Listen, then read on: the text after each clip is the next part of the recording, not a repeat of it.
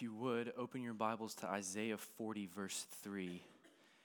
And as you're doing that, let us go to the Lord in prayer one more time.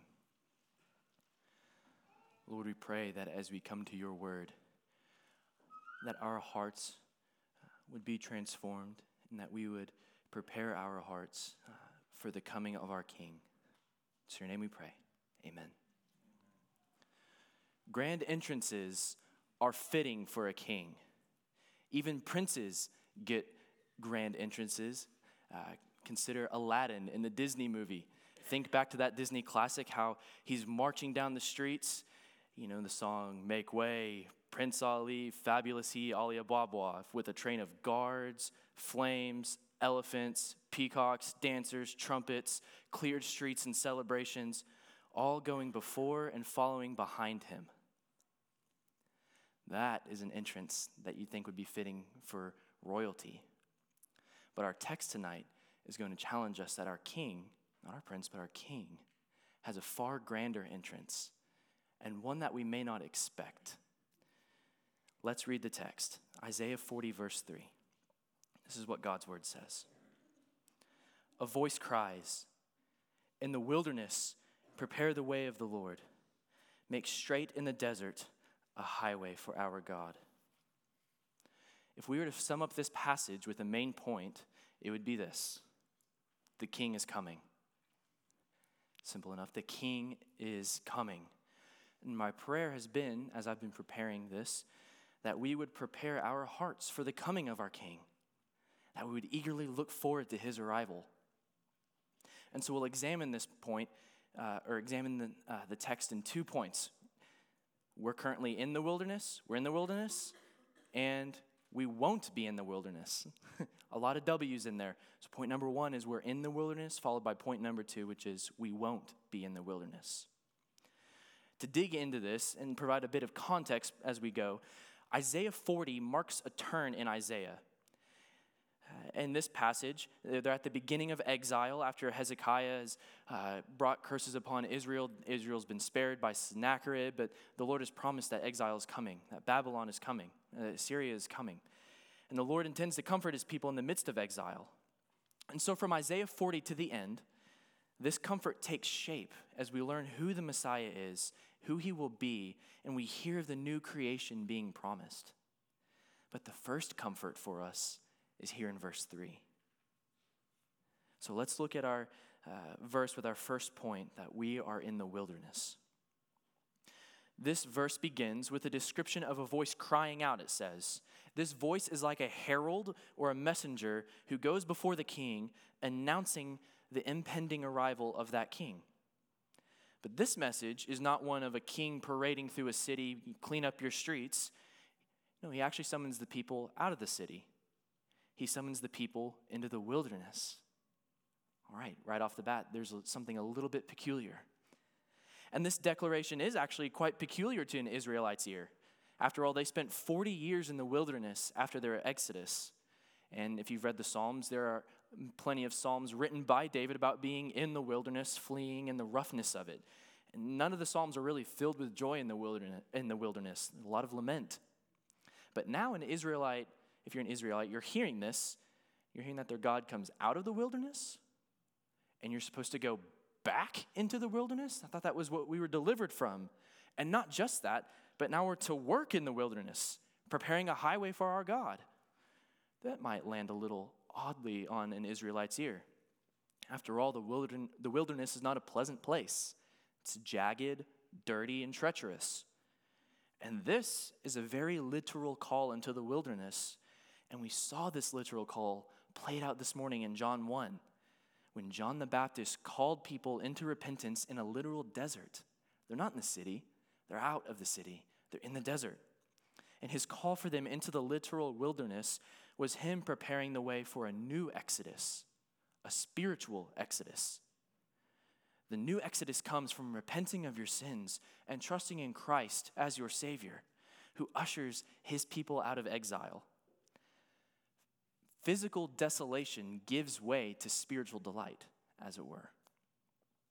And that means that this verse is referencing both a literal and spiritual wilderness. If you're a Christian, You've experienced a new exodus in Christ. But we can also admit that we also are still in the material world. I mean, you have a body, you can touch your shoulders and head, shoulders, knees, and toes and know, I'm still alive. This is not in the immaterial world. And if you're a Christian, you've heeded the voice that's been crying out and you've come to the Lord. But you can also, again, recognize we're not in paradise. Turn on the news. Maybe even your own life shows that you're not in paradise yet. We are, after all pilgrims progressing on a dangerous journey in a sin-filled world, and we still feel its effects. Almost everywhere we still feel its effects, and we mourn often.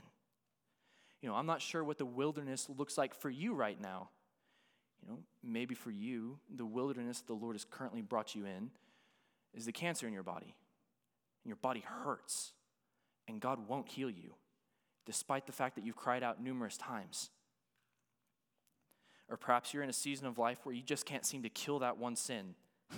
Every time you do well, shortly thereafter, you fall and fail again and again and again, and a covenant eyes alert gets dinged to your friend, and you're sunken in shame.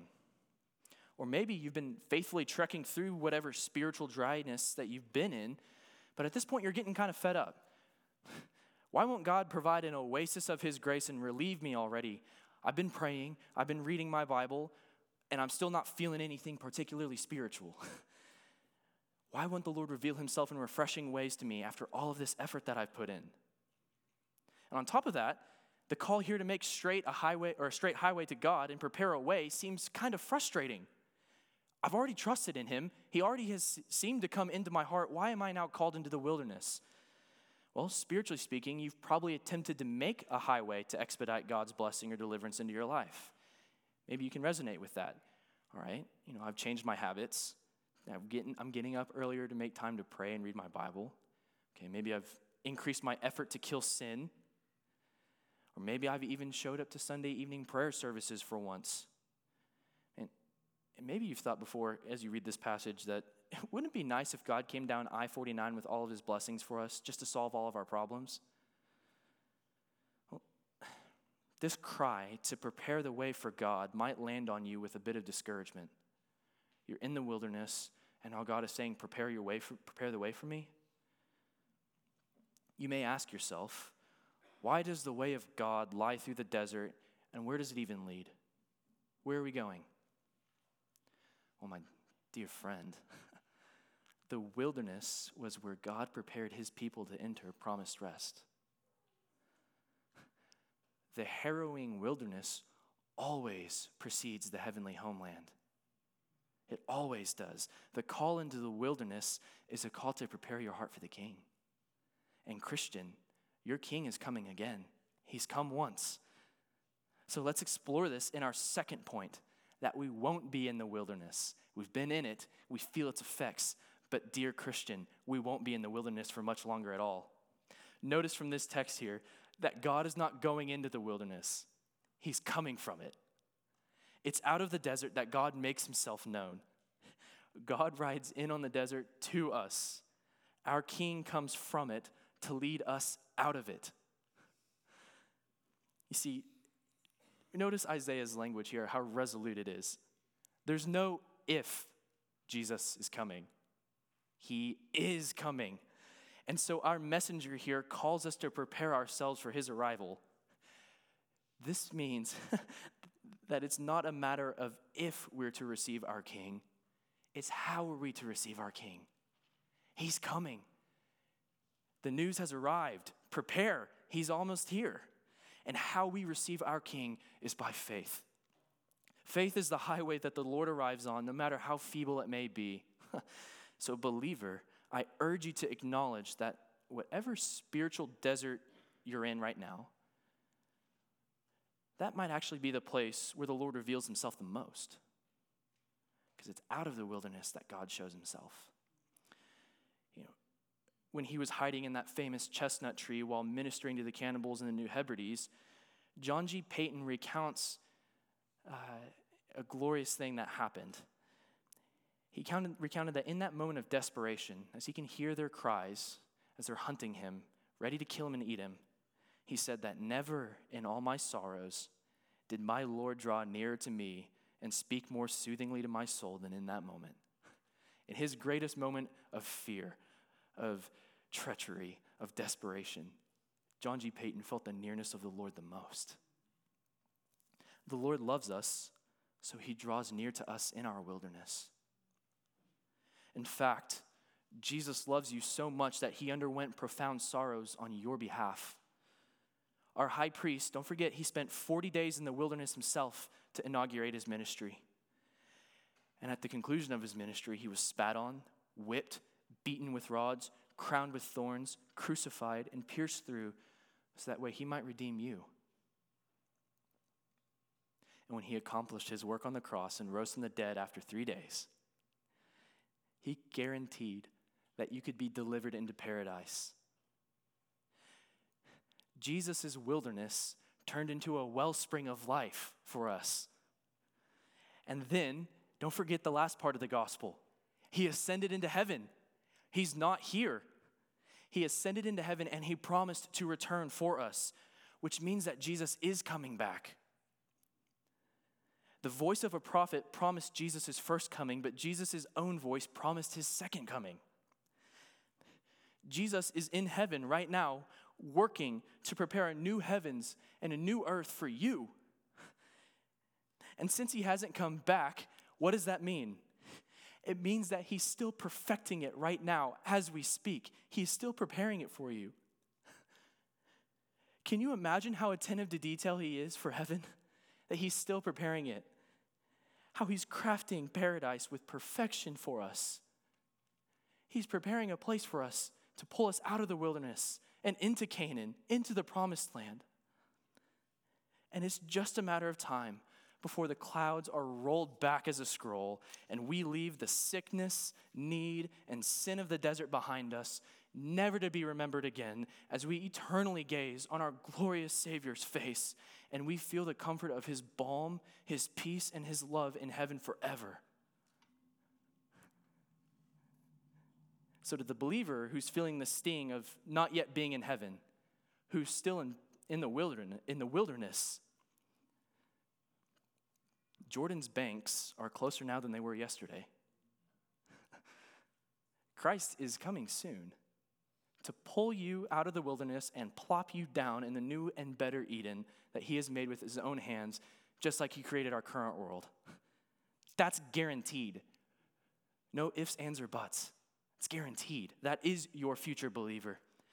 And graduation from the school of suffering is around the corner. The wilderness just happens to be the campus he's teaching you on right now. But in the meantime, let the things of earth grow dim as you look forward to seeing Jesus face to face by looking to him in his word and in prayer. That bodily pain, the spiritual sickness that you feel, all the sorrows of the world, by looking upon your King and meditating upon him and his glory and anticipating that day, let the things of earth grow strangely dim. They're temporary. They're expiring. They are going sour, as it were. But if you're in this room and you're not a believer, you wouldn't hold yourself as a Christian, whose voice are you listening to? What road are you walking on right now? If you feel desperate and helpless, weary, thirsty, that's an accurate analysis of your state. That's not an incorrect feeling. But the good news is that Jesus doesn't require you to hike your way out of the wilderness. He's the one who meets you in it. Jesus' kingly entrance is not in banquet halls, but in the hearts of faithfully repentant sinners. And then he leads you out of that sin and sorrow and into life everlasting. And he promises that if you're thirsty, he will satisfy you. So even from this one verse, do you hear him calling out to you? Listen to his voice and do not delay. Friends, the call into the wilderness is a call to faith, because out of the wilderness comes our King. The Lord's first entrance comes through repentantly faithful hearts, not mighty and powerful hearts who have it all together.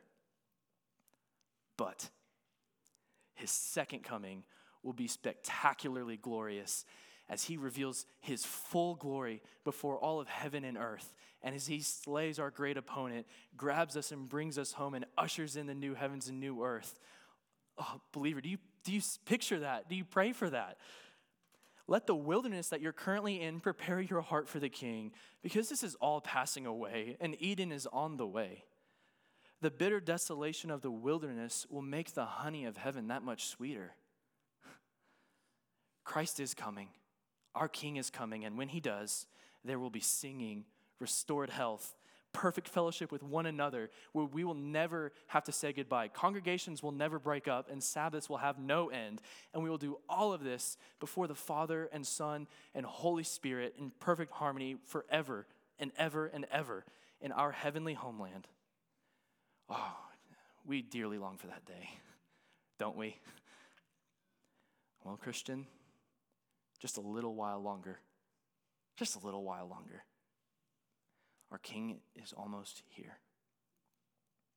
Let's pray.